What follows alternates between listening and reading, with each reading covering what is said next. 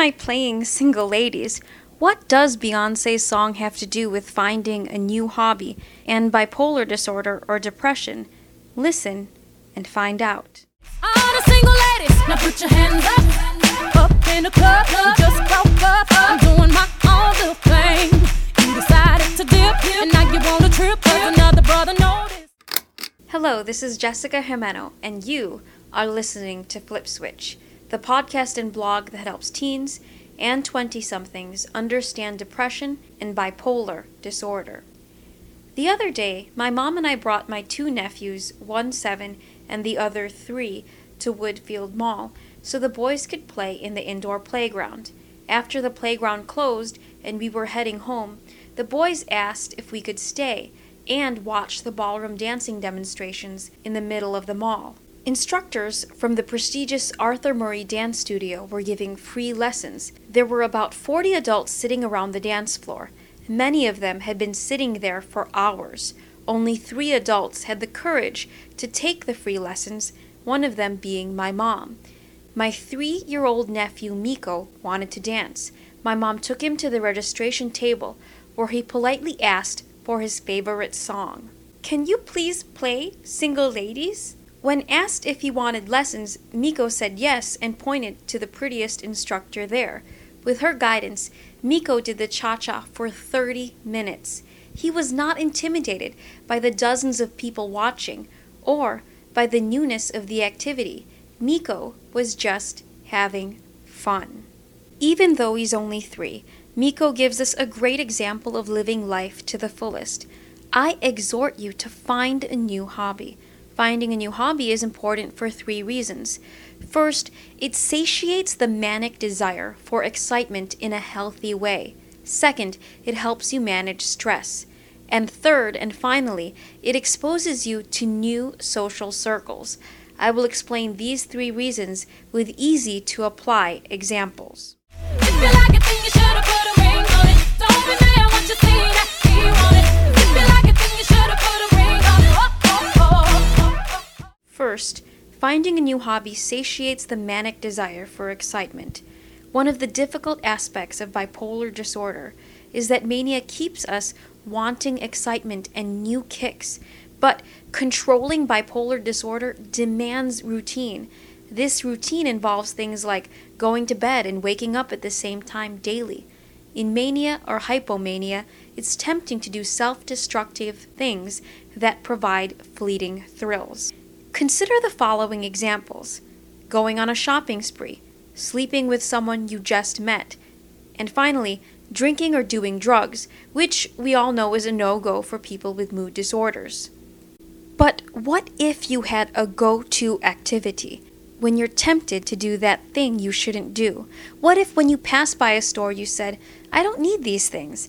I'm going to my dorm and I'm going to work on the salsa moves I learned in class"?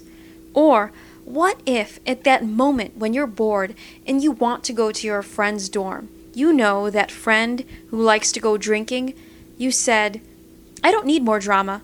I'm going to lift weights at the gym"?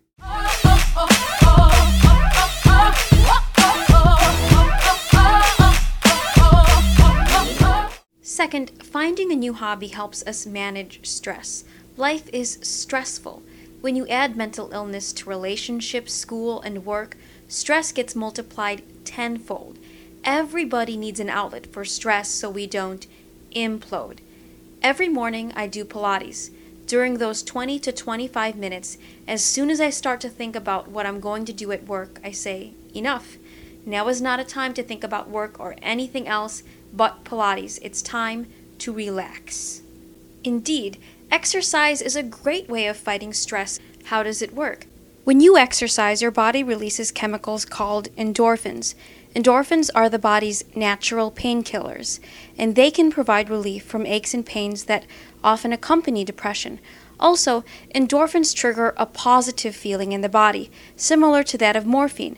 The feeling that follows a workout or a good run is often described as euphoric or a runner's high.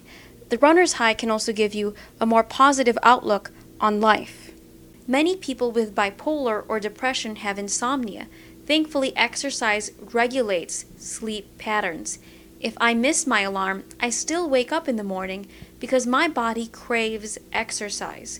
Multiple studies have shown that depressed people who do therapy and exercise overcome depression far more than people who do therapy without exercise.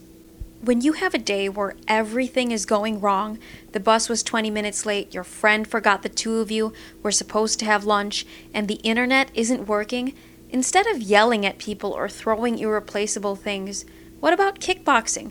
What about martial arts as a way of expressing your angst? Or what about running? I can care less what you think. I need no permission. Did I mention? Don't pay him any attention. Cause you had your turn, and now you're gonna learn what it really feels like to miss me. Third and finally, finding a new hobby helps you meet great people. It's so easy to form cliques. We grow accustomed to who and what we know, never fully knowing what life could be. Like those 40 adults at the mall who sat there for hours watching without dancing. We become spectators, watching life go by. I never heard of anyone who at the end of his life said, I regret not staying within my comfort zone more. I regret learning new things and meeting new people. I wish I had done the same thing every day. Look, I know the thought of doing something different can feel uncomfortable and even scary, but ask yourself this. Is there something I've always wanted to try but still haven't done? Then be like my nephew, Miko. Get off the sidelines, take the plunge, get your feet wet. The happiest people I've known are those who push beyond their comfort zones and never stay in cliques. Are you involved in just sports but have always wanted to try out for a musical or play? Go for it. The worst thing that happens is that you get rejected, learn from your mistakes, and audition for another play later. The best thing that happens is that you make friends you never would have met otherwise. Now, are you only involved in the arts, orchestra, drama, choir, but have always wanted to try a sport? If it's just for fun, join the intramural softball team in your dorm. If you're in high school, try out for a team. Take advantage of summer.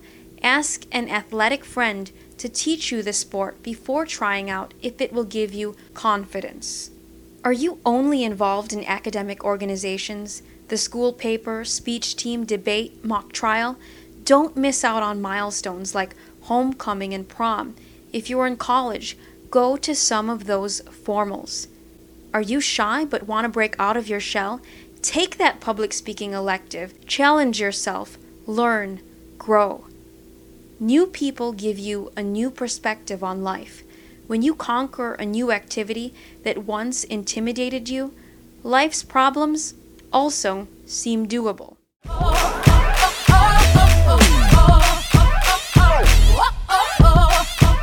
Today, you heard the example of my 3-year-old nephew Miko and how he bravely conquered a new task, ballroom dancing. He had fun, and now it's time for you to have fun too. We outlined 3 reasons to find a new hobby. First, it satiates the manic desire for excitement in a healthy way. Second, it helps you manage stress. And third, it helps you meet new people. To conclude, find a new hobby.